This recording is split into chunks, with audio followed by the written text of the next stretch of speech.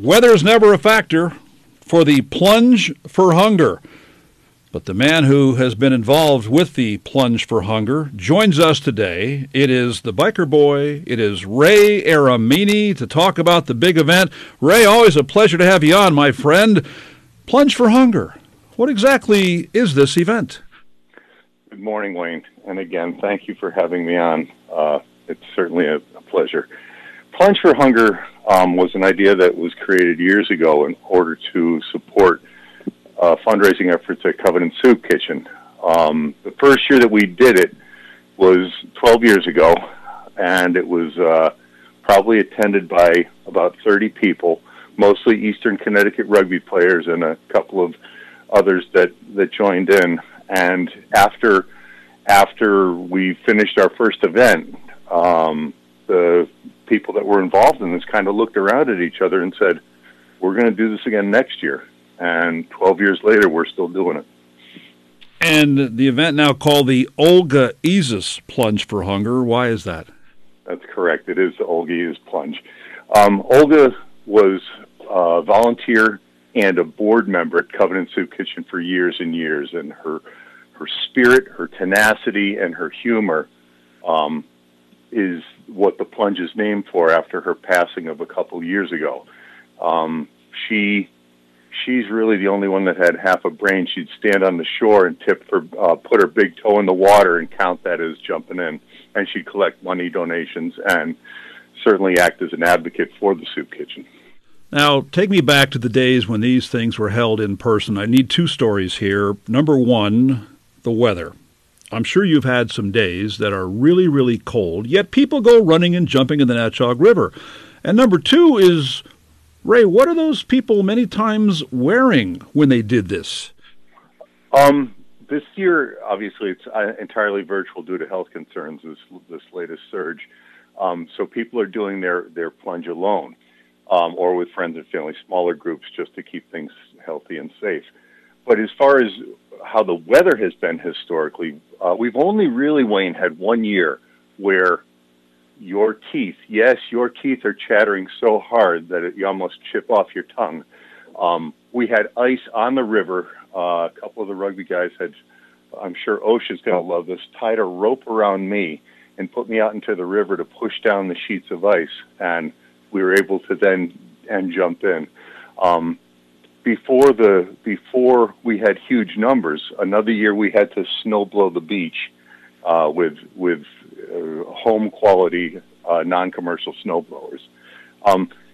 As far as the outfits, they have, they're kind of all over. We've had cheerleaders, we've had hooter girls, we've had people dressed as vegetables, we've had flamingos.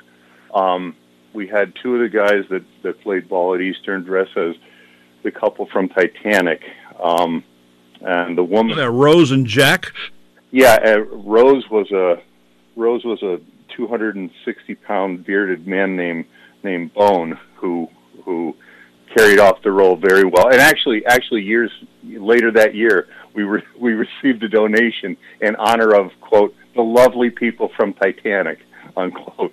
So it just, what it does is costumes are encouraged, but it certainly makes it fun. It makes it festive, from going from those original 20-something, 30-something people that jumped in 12 years ago to the last time we did it non-virtually, where you have between 225 and 250 jumping in the river, and then double that on the shore cheering them on. It's certainly a atmosphere that is carnival-like, but very, very supportive and very loving. It's probably the only time I actually shut my mouth is when I'm watching people walk down the hill to Lauder Park, and they're all there to make a difference. It's kind of like Halloween in February. Anybody ever think of doing this like in July when a lot of people jump in the water? Or is that what makes it unique, that most people don't jump in the water in February? Then it would just be swimming, Wayne. Well, and speaking of outfits, and this is on the commercial that we've been running for this for the last couple of weeks, tell us who Smitty is, and tell us about Smitty's Hello Kitty hat. Why is that a thing? Well, it was kind of strange. We've had great supporters throughout the year, but Smitty is a guy who I've known for years that have been very supportive of not only the Soup Kitchen but Eastern Rugby and particularly the Plunge. And he comes out each year. He puts on a Hello Kitty hat as his costume and helps register people at the gate. We have had amazing people volunteer not only at the Soup Kitchen but involved with the Plunge. There's one guy who's a former player named Zach Steger. His nickname was Killer, and he puts together the promotional videos that are shot every year. And he does this because of his love for what the Soup Kitchen does. And I think that that's kind of the overbearing message here, is that we do what we can. Smitty can't, because of health concerns, he can't jump in the river, but he certainly can give his time. Zach Steger, not only does he jump in the river, but he also creates videos to help others find a way to donate more efficiently as well as to give. Smitty is Scott Smith, a former catcher at Eastern Connecticut State University baseball, now the athletic equipment manager at Eastern, and also is involved with the baseball team at this point. And not only is he a great guy, but he's unbelievable. It's an inside joke. All right, so now, in the last couple of years with the pandemic, how have you had to adapt, and how do you still do the Plunge for Hunger during this pandemic? What we've done is we've made it virtual, and that's a very broad interpretation. If anybody wants to go to the Facebook page at Covenant Soup Kitchen, that promotional video I told you that Zach Steger shot is there. What it is that you do your plunge your way. It could be jumping in a river, it could be jumping in the ocean, it could be swimming down in Florida, it could be taking a hot tub, it could be pouring buckets of water over your own head, as long as you're doing it in a socially distanced, safe way. And that's what we want. But we're also asking that people video it, or people take pictures, and then share that with a Facebook page. And that's therefore we can keep perpetuating that carnival-like atmosphere until we get through this pandemic and that we're in a better place. So what you're saying is that I can do that like in my own bathtub as long as A, I'm wearing shorts at the time, and B, I'm raising money for the Covenant Soup Kitchen. Is that about right? I think the most important component of that is A, yes, you need to wear shorts, Wayne. But or turn out the lights. As far as the doing it yourself and documenting, absolutely. My family has a friend who was working in Iceland and did a plunge into the North Atlantic, and I had another friend in Florida that jumped in a pool. So I think that you just have to do it your own way wherever you are for now. We're limping through this. We're getting through this.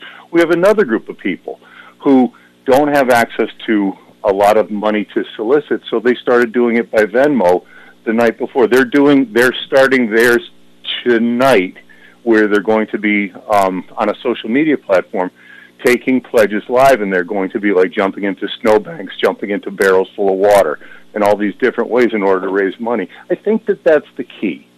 I think the real key is to say, what can I do? What can I do?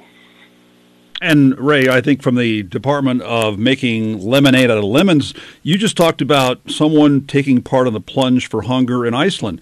The pandemic has had a toll on all of us, but it almost sounds to me like a positive to all this is that you actually now, with this format, have a way to expand your horizons. You're able now to get people to take part in this event that might not have been able to be here when you actually had the group jumping in the Natchog River at Lauder Park.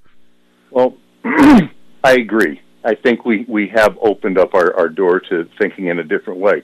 But I also would give that praise to the likes of a Kimberly Clark, who's running Covenant Soup Kitchen, who has found a different way to serve people, who has found a way to get food to those that are at their homes shut in, to found a way to help people stay off the streets if they're cold during the day.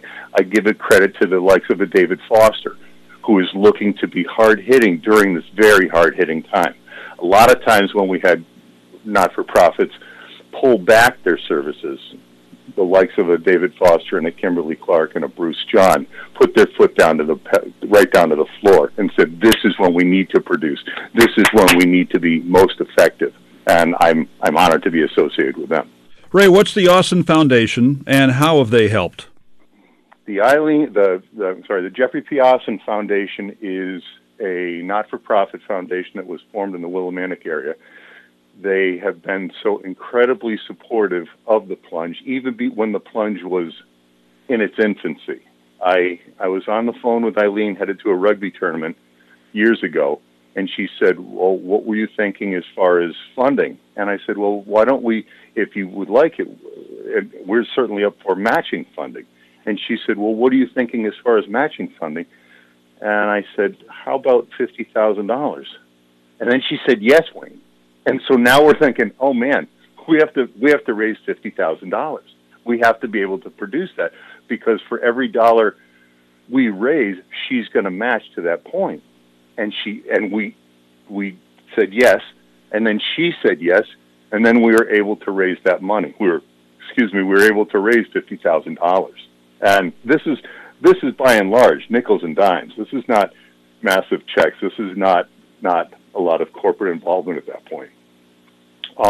Eileen was extremely giving and extremely caring, and she believed in what we did. She believed in the grassroots movement. She believed in giving back in our community. She was a champion of the poor, and she unfortunately passed this last year. And we have been able to be blessed with the fact that her daughter has carried on the foundation. And I think it's important also to give some credit to the Eastern Connecticut State University rugby team. They've been involved in the Plunge for Hunger for years. They've been involved in things like a lot of the setup on the big shows they have at the Shabu stage at Gilson Square and so forth. So what's the involvement? What's the background? How did Eastern Rugby get involved in this project? Well, it's Eastern Rugby since its inception, 2004, has always had as one of the cornerstones of the program, thus making it a program, community service, and that it's not just something that that you have 40 guys show up to wrap Christmas gifts once a year. This is designed that it is part of our culture, that it is part of what we do every season, if possible, every week. Today, Connecticut Food Bank truck is coming down to Covenant Soup Kitchen, as they have every Friday since before the pandemic started.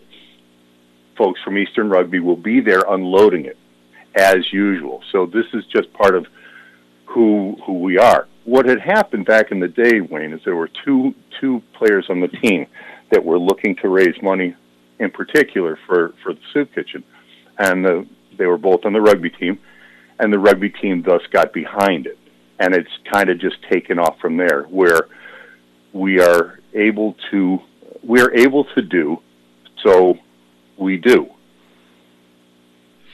How much money did you raise for the Covenant Soup Kitchen in last year's virtual Plunge for Hunger? I think we raised $70,000. Yes, somewhere around there, and then it was matched by the Jeffrey P. Austin Foundation. So it makes a very big splash. It's no pun intended in fundraising. But I think really the other part is that we at the Soup Kitchen aren't selling anything. The services that we're giving out are free, and they're free to anyone, and they're free to anybody that happens through the door. I heard one of the players ask when they were unloading. This is during the pandemic. They were unloading one of the food bank trucks. They looked over and they saw a porta potty, and they said, "Why is that there? Who's it for?" Not understanding that with the soup kitchen door, meals still being served, but the doors still being closed, and that restaurants were closed and libraries were closed and everything else was closed. There was no place to go to the bathroom. There was no place to use a facility. And so as a result, the forward thinking of the staff at Covenant Soup Kitchen said, we need to provide the community with a place to go to the bathroom. And so what it is that it's there, Covenant Soup Kitchen, it's there if you need help. It's there for everybody. The Covenant Soup Kitchen's been serving this community for, I don't have the exact time frame, but at least 40 years or so. And I'm just wondering if the role of that soup kitchen has become even more important in the last 2 years because of the pandemic. You're probably serving a clientele that you weren't serving in the first 38 or so years. Indeed. And also what I would say, Wayne, is that the needs of many of the guests that come in are far deeper, are far more involved. And then we have other folks that are just popping in and grabbing some free bread. So it's tough to get your head around that since the pandemic started, and we're almost at 2 years now. Ray, what's your message for folks who support the idea? They like this concept of the Plunge for Hunger, but they're not going to go out and set up their lawn sprinkler and run around in shorts in the middle of December, January, February, whatever the case is, but they want to support this. Do you just accept checks without uploading a video to the Facebook page? Indeed. That is such a big sustainer. As always, our community has always risen to the need. Not everybody is able to volunteer at the soup kitchen, but many people are able to support them financially. Not everyone's able to plunge, but many people are able to support them financially. So as a result, go to the website, covenantsoupkitchen.org, and look for the Donate Here button. And you can click on that button, and it's very easy to walk through how to make a donation. And you can specify for the plunge, or you can even specify for a particular person. But it's I joke about this, that it's the catchphrase that we use. It's fast, it's fun, it's freezing for a reason, and it makes a difference. So the fact that it's making a difference is really what it comes down to.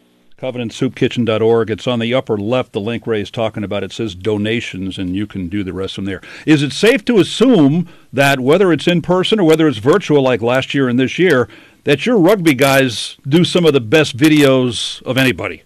Oh yeah, Wayne, that's a very good assumption. Yes, and if you're looking to see them, just go to, like I said, go to the Facebook page and take a good look. Yeah, I'm very proud of them. Would your costume maybe be wearing long pants? People who know Ray Aramini, Cupid 2001, realize that he wears shorts all year long, including in the middle of winter. There's only one other person I know that did that, by the way, and that was the late Eastern men's soccer coach, Tom Nevers. Do you guys ever talk about showing your legs in wintertime? Well, I think in the next few days, Wayne, with this impending weather, I'll be certainly wearing long pants if I have to snowblow or shovel. But it's just yes, I wore shorts into the river, but I certainly for fun I should wear long pants. Yeah, I'll believe that when I see it. Send me a picture. Covenant Soup Kitchen's Plunge for Hunger, as you can do your plunge your way, wherever, whenever you like, between now and the end of February, but they hope some of you will do it on the actual anniversary date of Saturday, February the 5th, 2022. It's fast, it's fun, it only hurts for a minute. It's the Olga Isis Plunge for Hunger, and Ray Aramini, Cupid 2001, we thank you for joining us today. We hope a lot of people get involved in this event for a great cause to support the Covenant Soup Kitchen. My longtime friend, thanks for joining me this morning. Bueno, thanks for having me. Pleasure. Ray Aramini, our guest on 14 WILI Willimantic and 95.3 FM.